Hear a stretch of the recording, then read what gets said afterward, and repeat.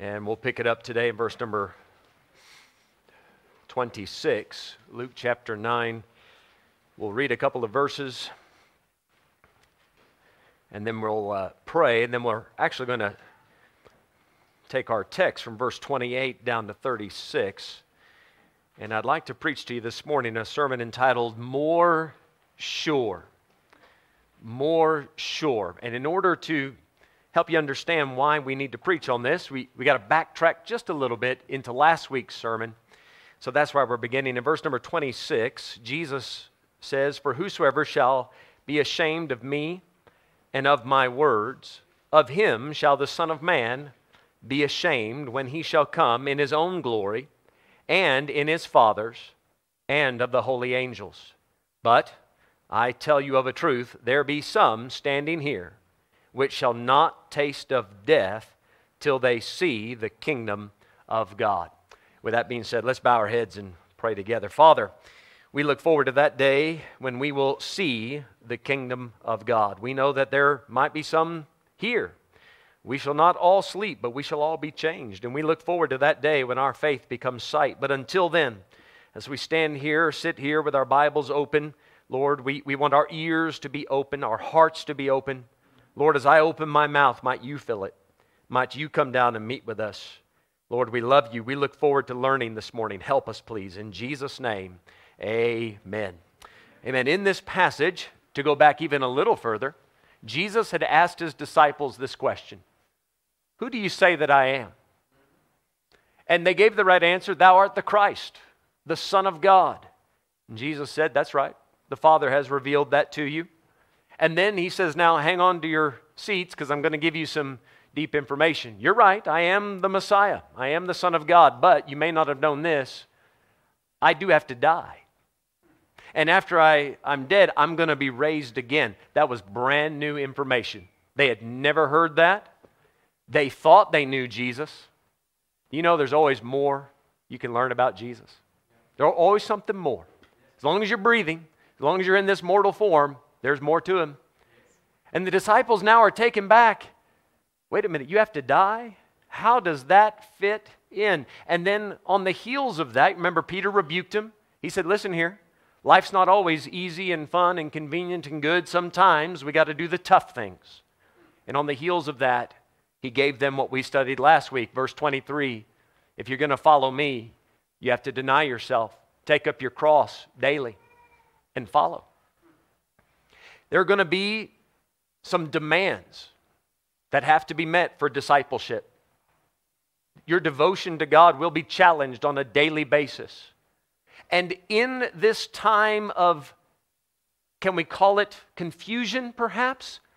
All right, you're the Messiah, but how does you dying fit in with that? Their current knowledge at that time, that just didn't work. And now they have this big decision to make, this challenging commitment. If I'm going to be a follower of Christ, not only do I have to deny my sinful urges, but also Jesus is demanding that he comes before family. He comes before friends. He is more important than my job, my career, my hobbies. You might remember last week, the devil will either try to pull you down with sin or stretch you far to the sides with things that are not wrong, things that are right, but try to get you paying attention to them more than going upwards to God. Jesus knew this would be a challenging message for the disciples. You got to take in the new information and daily take up your cross. So he says, "Guys, listen, just want to give you the big picture. One day I'm going to come back in glory. Not just my glory, but the glory of the Father and all the holy angels. Heaven's coming with me." He's trying to remind them, to help them see the big picture. You're carrying a cross, and yes, you might have to deny yourself this and that, but it will be so worth it. It will be so worth it. And then just a little extra, because God does this for us from time to time, knowing that we need it. He says, "I'm going to give you guys a little extra." Some of you are standing here, you're not going to die till you see the kingdom of God. Now, watch what he said carefully in verse 27. He did not say, "which shall not taste of death till they see the kingdom of God fully established on the earth in its fullness." He didn't say that because they did die before that happened. What he is promising here is you guys are going to get a taste. You're going to get a preview, just a glimpse of my future glory. In Matthew's gospel, it's worded slightly differently. He says there, you'll not taste of death, some will not taste of death, till they see the Son of Man coming in his kingdom. So you're going to get a preview of what Jesus will look like in that kingdom age. And that brings us to our story today. In verse number 28, it says, it came to pass about 8 days after these sayings. In Matthew and Mark, where you have this story, it says after 6 days. Here it says about 8 days. So you just fall right in the middle of that. That's a week. After 6 and almost 8, about 8, this is a week now that they have been marinating in this new information. Jesus had reminded them about taking up that cross. That is something he told them about months before, but now he's reminded them of that important commitment. I'm so glad these kind of things are in the Bible. Jesus does not expect us to hear it and immediately wrap our heads around it and go, okay, I get it. Fully committed, I'm in. No, some things take a little bit to sink in. Amen? Sometimes you hear it in church and you think, okay, I think I get that. I think I can apply that. But boy, that's a big one. These are some big changes. And Jesus, knowing that we need that extra little bit, whatever that is, to help us become more sure of what he has said and the commitment that he requires of us. He says, guys, Peter, James, John, come here. Verse 28. He took Peter and John and James and went up into a mountain to pray. So here's what we're going to look at in this story today. Some things that God will do to help you become more sure about the Lord Jesus Christ and your commitment to him. These are things that God will do to make you more sure. First thing he does, he lets them think about it for a week. They've been marinating in it. They still do not understand his death, burial, and resurrection. They don't understand it even after he rises from the dead. They still haven't fully grasped it yet. But now they've been thinking about it. He says, guys, step one, come apart for a while. Let's go up into this mountain and pray. As best I can tell, this is the first time Jesus has ever pulled these three aside just for a private prayer meeting. This will not be the last time. You remember in Gethsemane, he pulls these same three aside and says, guys, come pray with me. Do you know they react the exact same way? You know what they do in this passage? They fell asleep. Exactly what they did in Gethsemane as well. They go on the mountain to pray. We'll talk more about the sleeping in a moment, but the first thing I want to bring to your attention that I think God will do to make you more sure of your faith in Christ and your commitment to Christ is this. He says, come here and let's pray for a while. Let's have a genuine, fervent, earnest prayer meeting. Not just that quick little thing you do before you go to school or work, but genuinely setting aside time in your schedule to get a hold of God and for God to get a hold of you. This is a private prayer meeting that is unique. They haven't had one of these yet.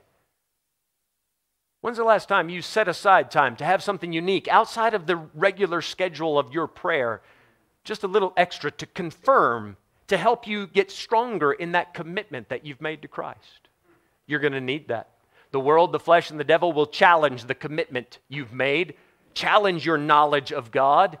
You need to spend some special time with him in prayer. You say, what makes it special? Well, verse 29, as he prayed, look at that, as he prayed.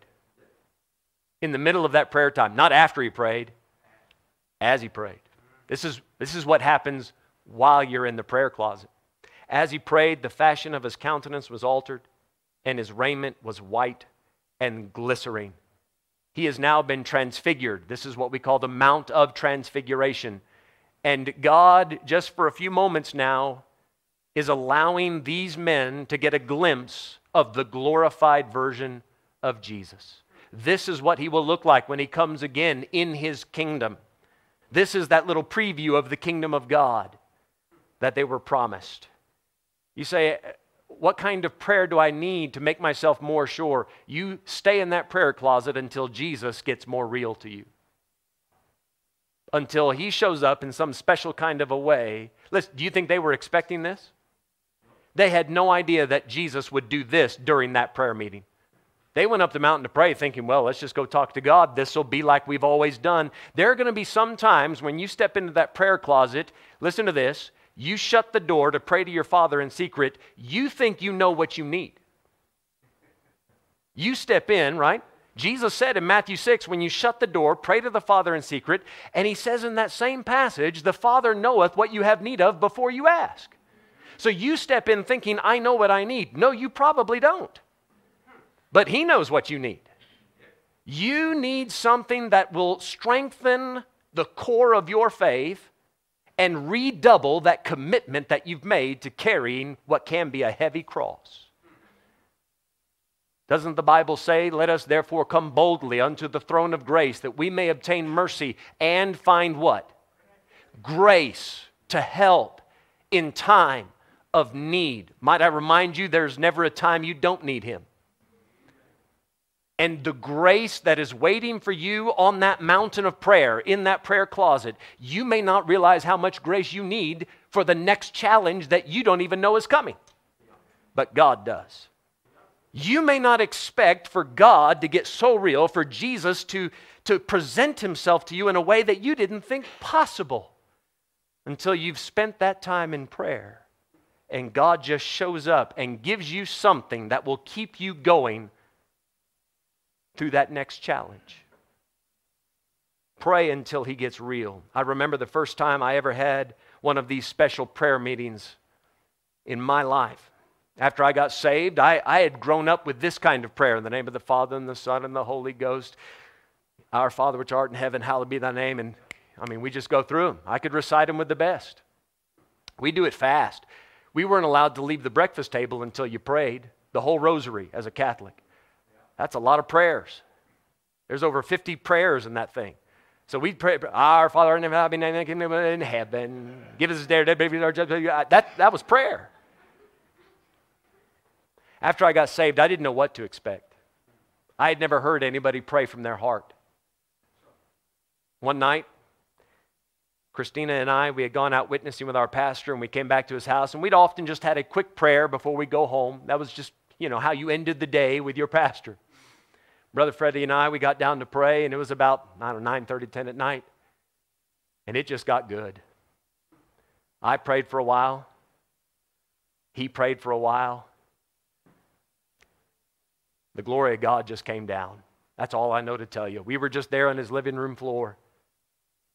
And it was the first time in my life I'd ever felt or experienced anything like that. And when I got done, and he got done, he said amen. We both opened our eyes. We were laid out on the floor there. He looked over at me. I looked over at him, and he said, that was good. I said, amen. He said, let's do it again. I said, please. So we did it again. And it just got thicker and thicker, more and more real. And at one point, it was the first time I'd ever been tempted to do something like this. I had my eyes closed, down on my arms like this, my folded arms, and I began to reach out my hand because I was sure that I would have been able to feel the foot of Christ right there. His presence was so real in that room. And it was just one of those moments in my life where God said, now you see, there's more to this Christian life than you've experienced, than you can expect. And now that I had a taste of that, oh, taste and see that the Lord is good. I want more of that. I want more of that. I remember years later, this is 3-4 years later, Brother Virginio, who's now a missionary in a country that I cannot tell you of. He and I were in Bible school together. He said, Brother Flick, how about you come over for a time of prayer? I went to his little beaten down trailer, and we got down there in his floor, and for 4 hours we didn't say one word. Not a word, but God just showed up. With Brother Freddie, it went back and forth. That time I told you of just a moment ago, we started at about 10 p.m., we finished at 5 a.m. It just got too good. We didn't leave. With Brother Virginio, it just went and went until we felt like God told us we were done. It happened again in Malawi. I had malaria 7 times. On that 7th time, oh man, it was bad. And I was sick in bed praying and trying to read my Bible as best I could, but my vision was blurry, and God just showed up in that room. Because I was asking him, God, is this it? Have I run my race? Have I finished my course? Are you done with me? And he showed up in that room and he helped me get that cross back up on my shoulders. I'm not done yet. There's still more. There's been some times here, and I can't really talk of them because many of you are in the room where we've gotten down to pray and God just showed up. And it got real. And I don't even know how to explain it. I can't really put words to it. It was just good. I got a message yesterday from Brother Mike Dobbins there in Zambia. And he said, I got down to pray. His wife had gone out of the house for a while. He said, I had some extra time to pray. And what he did is he took his Soul Winners New Testament. And in that New Testament, he writes the names of all of the people that he preaches to, and they make a profession of faith. He writes their name. He has hundreds of names in that New Testament. He said, I sat there and started looking at those names, and I started thinking back as to what God has done. He said, I love how he put it, I began reminiscing with God. And you can sometimes get in that prayer closet and say, Lord, I don't understand everything that you're doing in my life right now. I'm not quite sure everything that you've mentioned to me from the Bible. I'm not sure how to understand it or how to take it in. I'm not sure what you're going to expect or need from me moving forward. You've told me that there's going to be a cross, but I'm a little nervous about this next step, and you're asking me to make some big commitments with some huge sacrifices, and I'm not really sure how to make that next step. But I know, God, from what you've done in the past and how you've led me in the past, and look at how you've used me. There's the evidence of it. God, just by looking back, I'm able to look forward. Sometimes you need to get alone with God and pray and just let God show up. How long should I stay in the prayer closet? Until God unlocks the door. You ever notice that about Matthew 6? Go in the prayer closet and shut the door, right? He didn't tell you to open it. You let God open that door and say, all right, you're done. That's all I got to say for now. Sometimes you're going to need that extra little shot in the arm so you can pick that cross up again. In Luke chapter 9, something else I think we should see in verse 29, as he prayed, the fashion of his countenance was altered, and his raiment was white and glistering. As I've already pointed out, this is the glorified Jesus.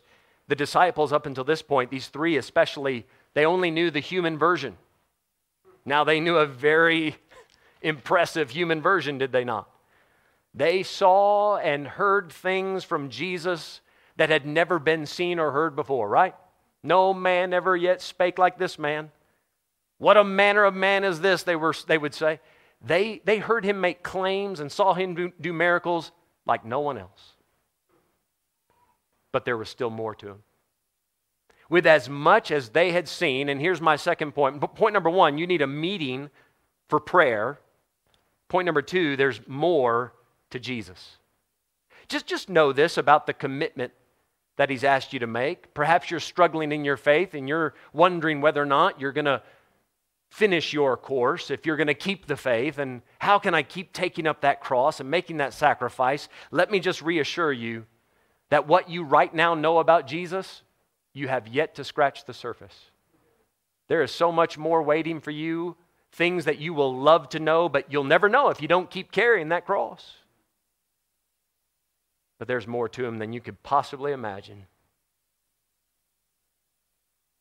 We know him, they knew him as carpenter, but he's also the King of Kings. The Bible says in Hebrews, Jesus was the apostle, means the sent one, the apostle, but he's also the Alpha and the Omega. The Bible says in Revelation, in an interesting verse, he's the offspring of David. Well, naturally, he's in David's line. He's the offspring of David, yes, but he's also the root of David.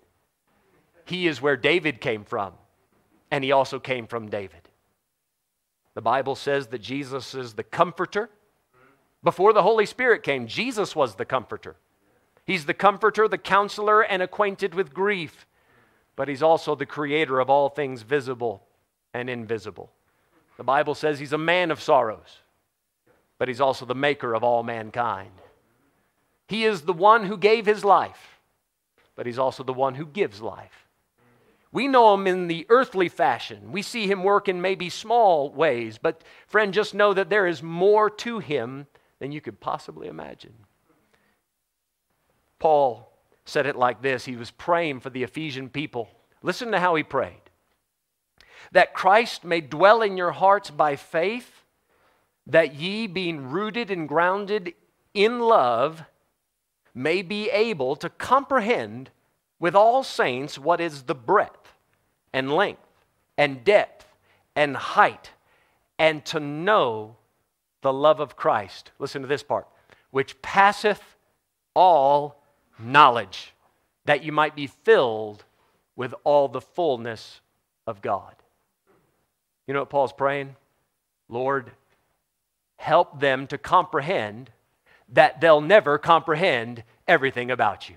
Help them to know that they'll never know everything about you. Paul prayed this. Listen to this part. He only said this about the love of Christ. Did you hear that in the verse? And to know the love of Christ, which passeth all knowledge. You have no idea how much he loves you. Now that's just his love. We haven't even spoken of his mercy, of his power, of his compassion, of his counsel, of his wisdom. We're just talking his love is more than you'll ever figure out in this mortal life. You know what that makes me want to do? Okay, Jesus, you said some things about yourself I'm not sure how to understand, and you're asking me some pretty big sacrifices. And all I know, I don't know everything about you, but I know you're worthy of whatever commitment you're asking for. And I'm excited to see what you'll show me next. There's more to Jesus. And then there's another thing I believe God will do to give you more surety in your faith. Luke 9, verse 30. And behold, there talked with him two men, which were Moses and Elias, who appeared in glory and spake of his deceits, which he should accomplish at Jerusalem. Well, these disciples didn't expect that either, did they? There was no, Jesus didn't announce beforehand, next week we're going to have Moses and Elijah in to preach. You know, I've got to answer this question because I was recently asked this, and I've been asked it many times down through the years. How did they know that it was Moses and Elijah? They had never seen these men. It's not like they had Facebook, you know. They could look it up and go, yep, that's the real Moses. How did they know? And the answer is quite simple. It's obvious, actually. They had name tags. That's just, what's so hard about that? Hi, my name is, right? I mean, it's simple. Simple. Don't believe that. Don't believe that. Don't believe that.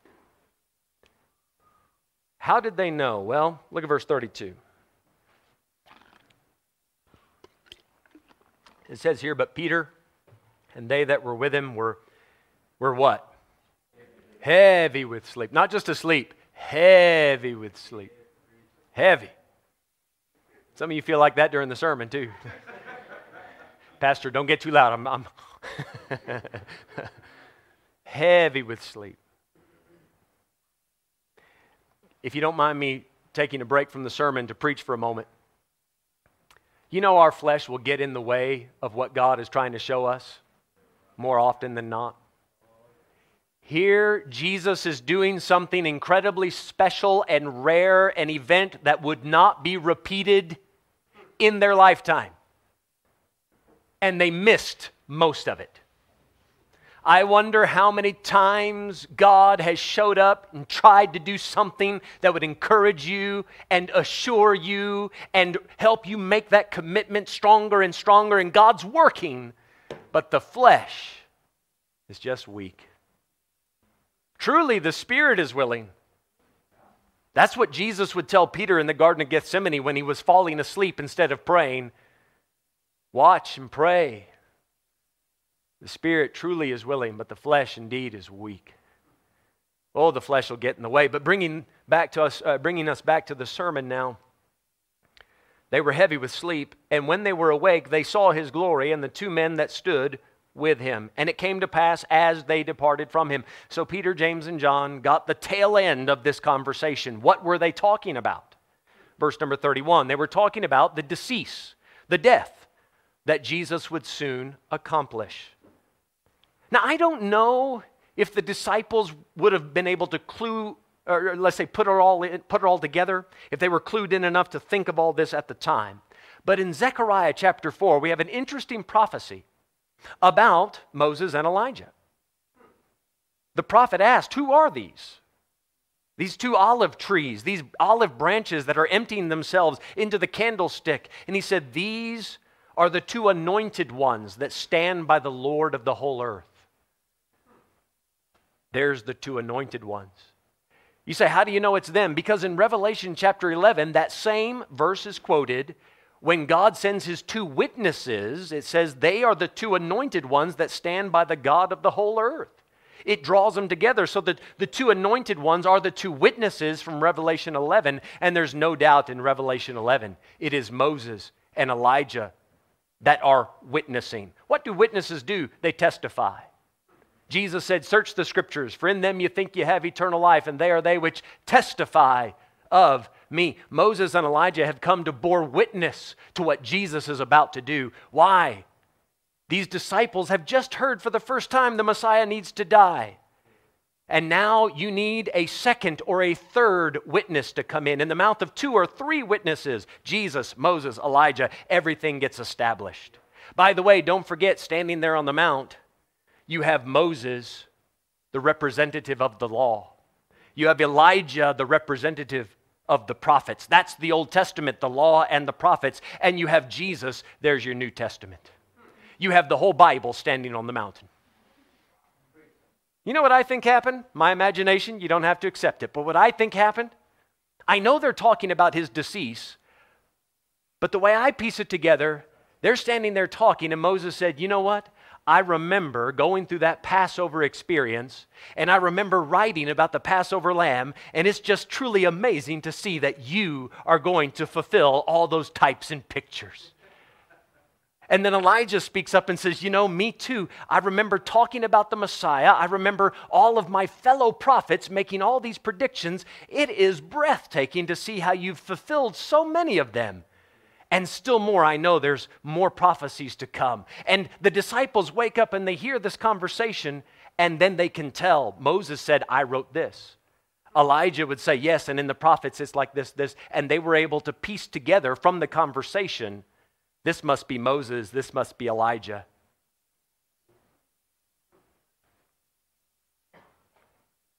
They had the whole law and the prophets testifying to Christ. Peter, James, and John missed most of it. But just the little bit they did get sure did make their strength more sure. You know what's really going to help? If I can make this into a practical thing, what God will do to strengthen your faith, help you make that commitment, He will bring older men of God, more experienced men of God. I think that's putting it lightly with Moses and Elijah, right? Older and more experienced men of God, He will bring them across your path and let you just listen in on their conversation. And say, listen, they have already crossed this path. They've already made these decisions. They made their commitment. They stuck by the truth. God had revealed things to Moses and Elijah that were very difficult to say out loud. Brand new truths. They were able to say, we remember when you told us to say some strange things, but we saw it work out. And you asked us to do some hard things, but we know it worked out. And Peter, James, and John are faced now with those same kind of challenges, that same cross they have to pick up. And they're able to listen in on what these older men of God had to say. Perhaps you're thinking it over in your mind. Jesus wants me to do this and that and that. Now, if I do that, that's going to change my marriage. My spouse is not going to like that. If I do that, that is going to be a big change in my job. My kids may not understand why we are making this and that change. I have had plans for my future and for my retirement for years. But if I'm going to follow the will of God, I might have to change all those plans. I've been building my life now for 20, 30 years to go this direction, and now God's asking me to go completely contrary to that. Now, God, how am I going to implement all these big changes? You know what will really help? Get around some older, more experienced Christians that have gone down that path. They have implemented the Word of God. They were obedient when it was most difficult, and ask them if it was worth it. And see if the changes they made to bring their life in line with the will of God helped them or hurt them. Years ago, I had the privilege of visiting a church in America, rather large church. The pastor there is named Rick DeMichael. And I was part of his missions conference. I was much younger at the time. I was about 30 years old, I think. And he took me out to lunch. He asked me to stay behind one extra day after the conference, and he took me to lunch. And I was shocked. I didn't expect that. That was not normal for him to do so. And so we went to a local restaurant. We sat down, and we were just chit-chatting, having pizza, and just talking. And I thought, he asked me here just to talk. Isn't this nice? So what do? I talk. What else do you want me to do, right? I thought he wanted to hear my stories. I do not think that I dominated the conversation. I don't think so, because I can remember several things he said leading up to this. But at one point, he had finished a story, or maybe I jumped in and started telling mine. He leaned back in his chair and he said, "Brother Mike, you know what's wrong with a lot of young preachers today?" I said, What's that? And I braced myself, because I'm a young preacher. He said, "They don't know when to shut up."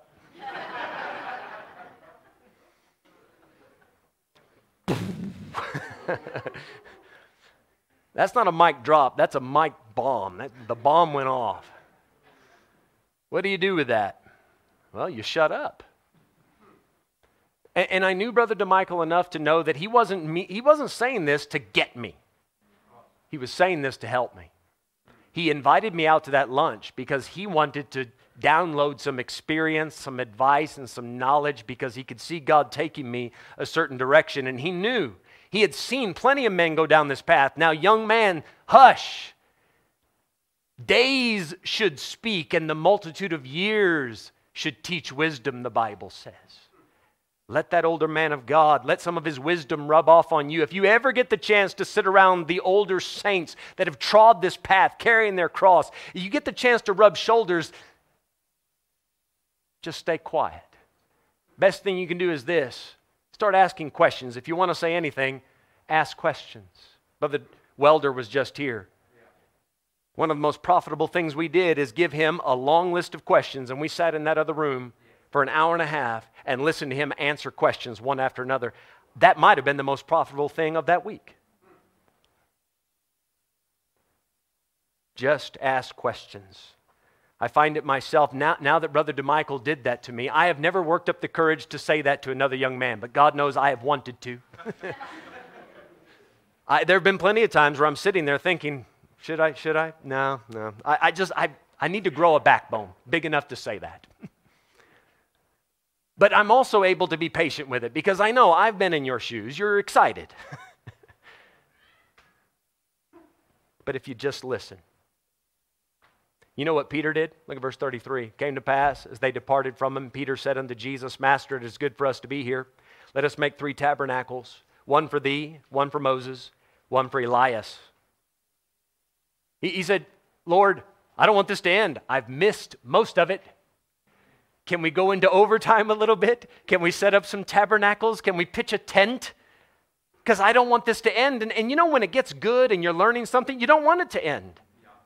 I mean, we make jokes about keep the sermon short, and I try to, but listen, when it gets good, you just want more of it. When I'm hearing a good sermon, you can go 3 hours. I don't care if God's there, just talk. I'm getting fed, I want to learn. Don't worry, that's not a threat. That's not a threat, okay? We're almost done.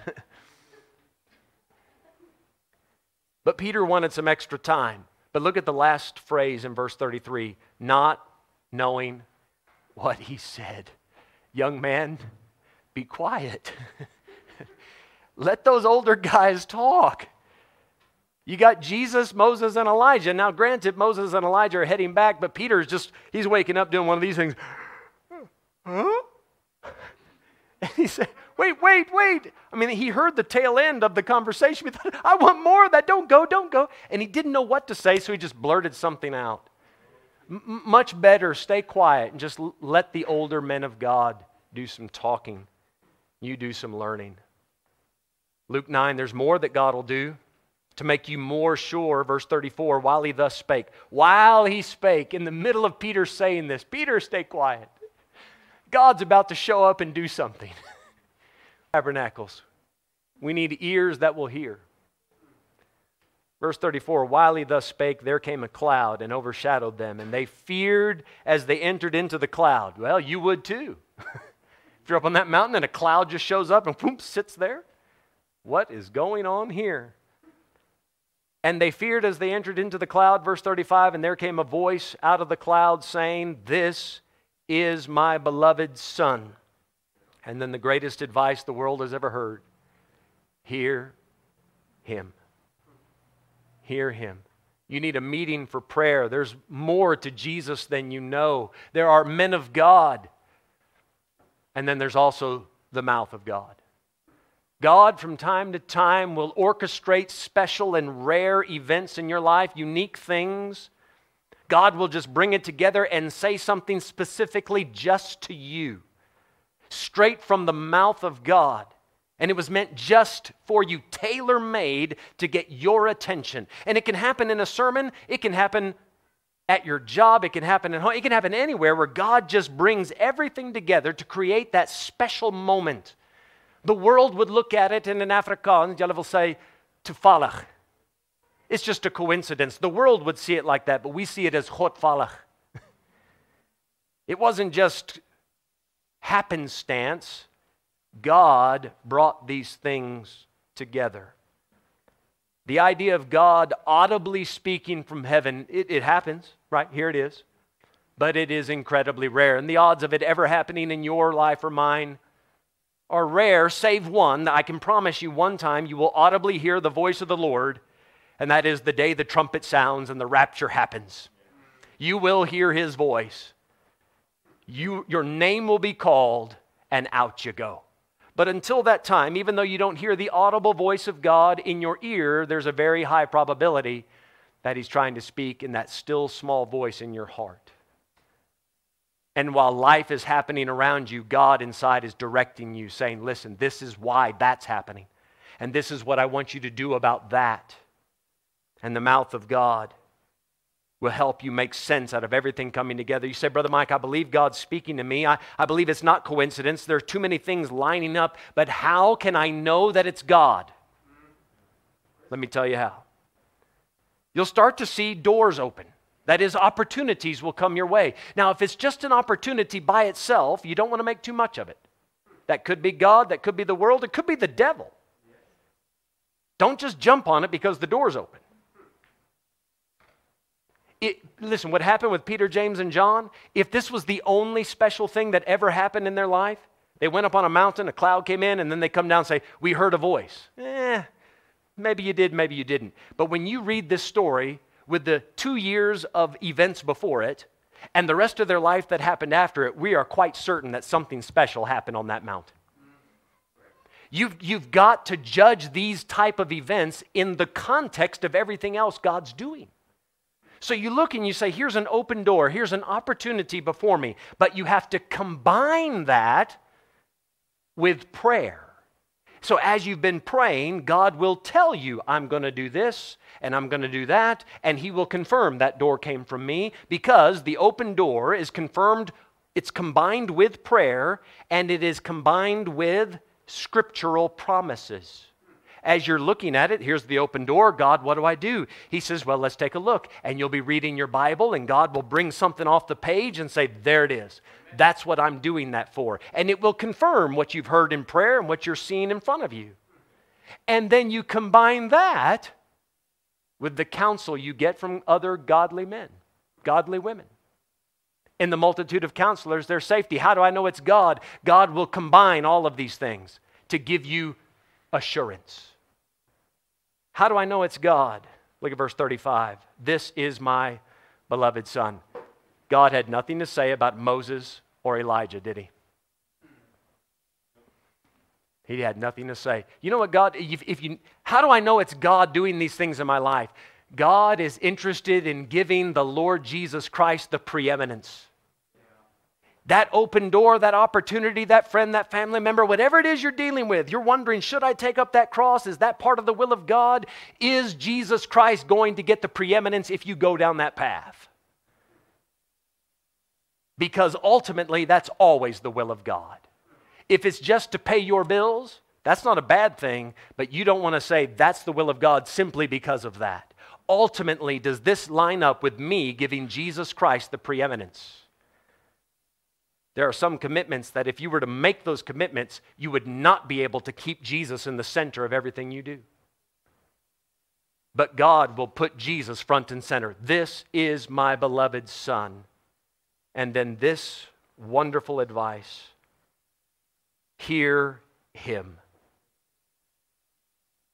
That is so powerful. Just those two words. Could we say that's the secret to life? Just listen to what he's saying. Hear him. Say, Pastor, I'm praying about this and I want to do that and I want to do that. What do you think? What did Jesus tell you to do? Does it line up with what Jesus said? Is this part of you carrying the cross that he put on you? Hear him. These disciples are wondering, what did he mean? These disciples have been challenged to carry a cross, and what does God say? Listen to what he told you. He will give you more sureness about what Jesus said. In verse number 36, we find this. It says, when the voice was passed, Jesus was found alone, and they kept it close, and told no man in those days any of those things which they had seen. Jesus, you see in Matthew and Mark, Jesus told them, don't tell anyone what you've just seen. Tell no man the vision, the Bible says. You know how incredibly hard that must have been? I mean, this was just mind-blowingly amazing. Don't tell anyone. Jesus knew if you tell them now, it raises too many questions and the world's just not ready to hear this. We need to flesh the story out a bit. Once we see the whole story, this particular event will make sense. So hold on to it for now. But eventually, Peter did talk about it. So we're going to finish in 2 Peter chapter 1. Just quickly, I want you to see how this story finishes up. 2 Peter chapter 1.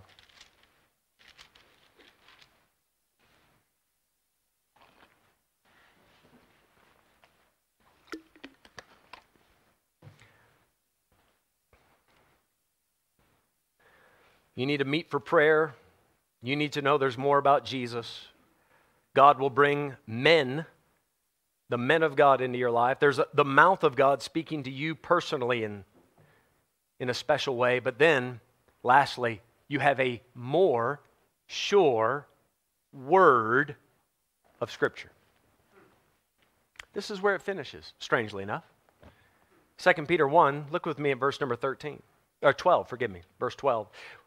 Peter says, wherefore I will not be negligent to put you always in remembrance of these things, though you know them, and be established in the present truth. Peter has just told them, guys, you need to grow. You have faith, now add to your faith knowledge, temperance, virtue, godliness, charity. He goes through the list. He says, I know you know this. And church, there's many Sundays I stand here and tell you things that I've said before, and I know you know them. But one of the jobs of the pastor is to put you in remembrance, to say, don't forget you picked up that cross a while back. Don't put it down. You made some commitments. You need to keep growing. Okay, you've been at it for 10 years, but there's the next 10 years.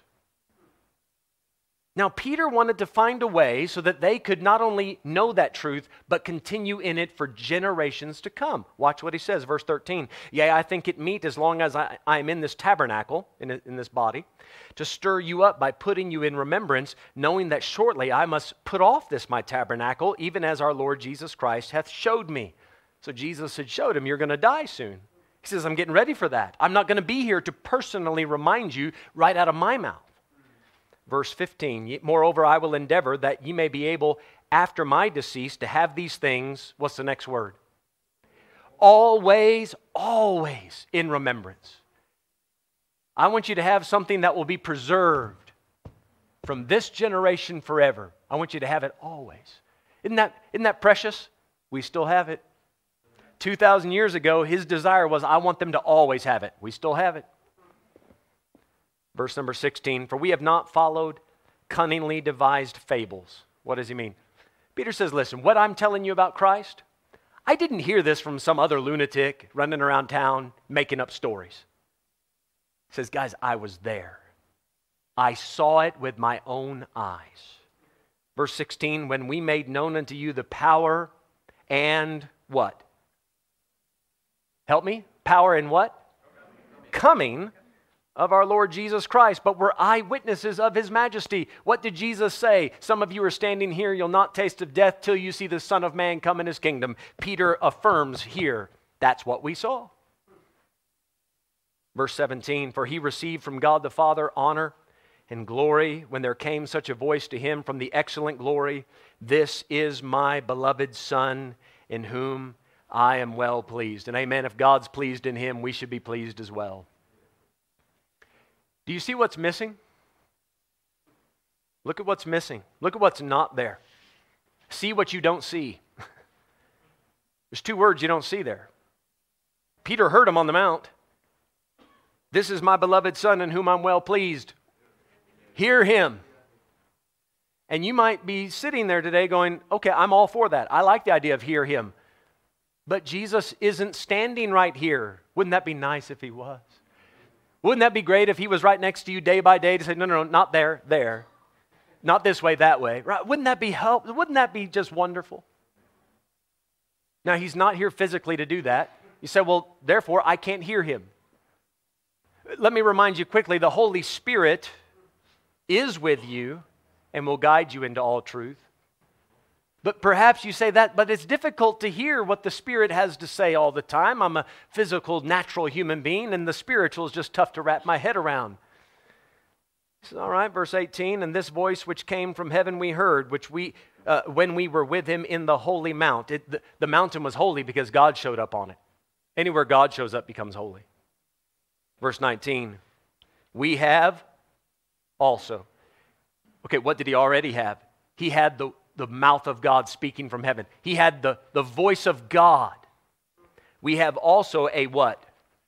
More sure word of prophecy. What did he hear on the mountain? Hear him. Okay, but here I am today, 2,000 years later. I don't have Jesus right next to me. I struggle to hear him. He said, here you go. I got all my words. Everything I need you to hear is right here.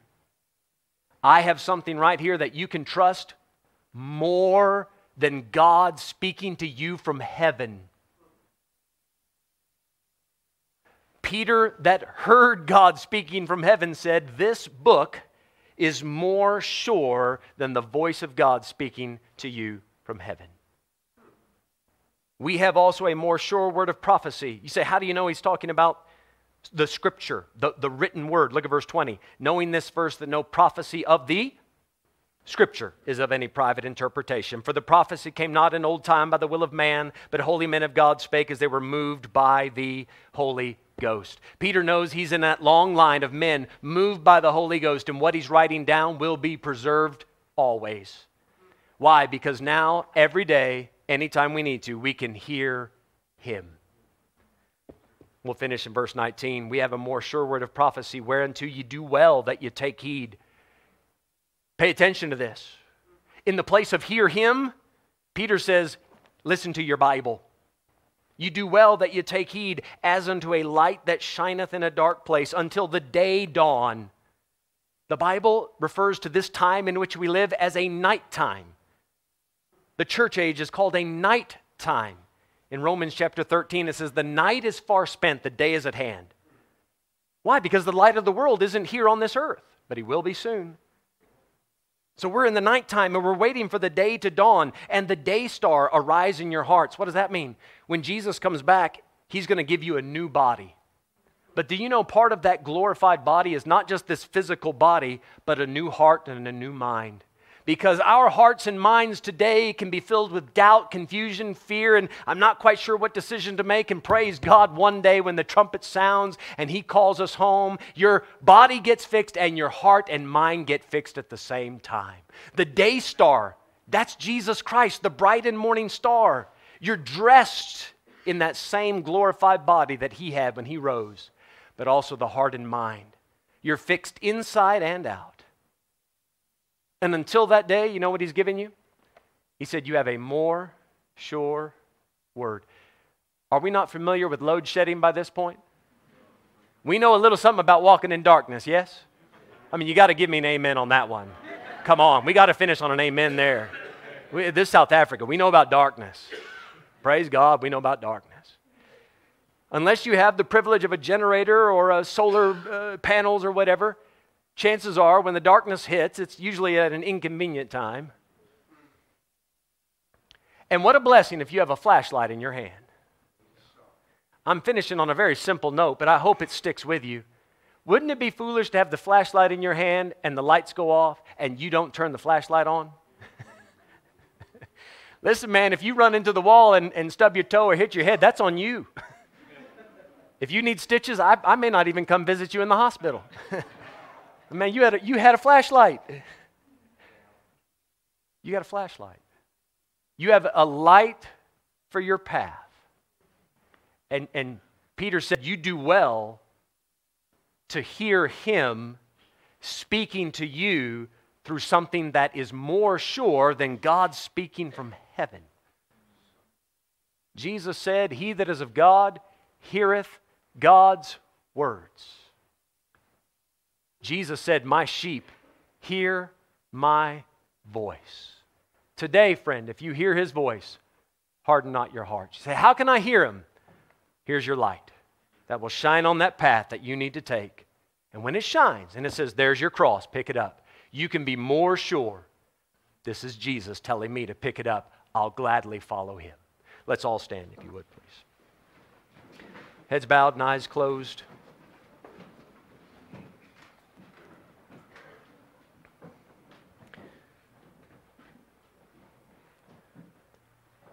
Last week we talked about your cross. We talked about the demand for discipleship. And perhaps in the last 7 days, you've been thinking about that challenge, that cross. And the Lord has been pressing on your heart, saying, there are changes I want you to make. And you've been back and forth. I don't know. Hopefully today the Lord has followed up on that and given you some things that will help you become more sure about that cross you need to carry. Meet for prayer. Learn more about Jesus. Listen to other men and women of God.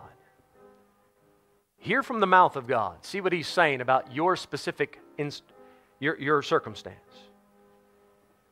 And take heed to the more sure word of your Bible. These are things you need to apply when you walk out of the door.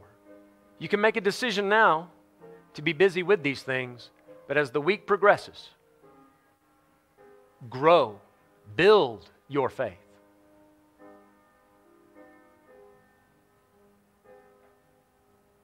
Father, we thank you that you are patient with us. You know that many times we do struggle. We can't wrap our heads around everything you're doing. Sometimes that cross gets so heavy, we do want to put it down. Thank you for the assurance that you give us. Thank you for a glimpse of your glory. Father, thank you for speaking to us as individuals. Thank you for this precious Bible that we get to have and hold and read. Help us to follow it. Lord, we look forward to that day when we hear your audible voice. And until that time, Lord, thank you for something that we can depend on, a more sure word. Father, bless the baptism now. What a special moment in the lives of those that are being baptized. Father, thank you for the privilege of being involved in your work. In Jesus' name we pray. Amen. Amen. Folks, thank you so much. If you would, as I mentioned during the announcements, a few of you men can take chairs into the yak, and the rest of us will just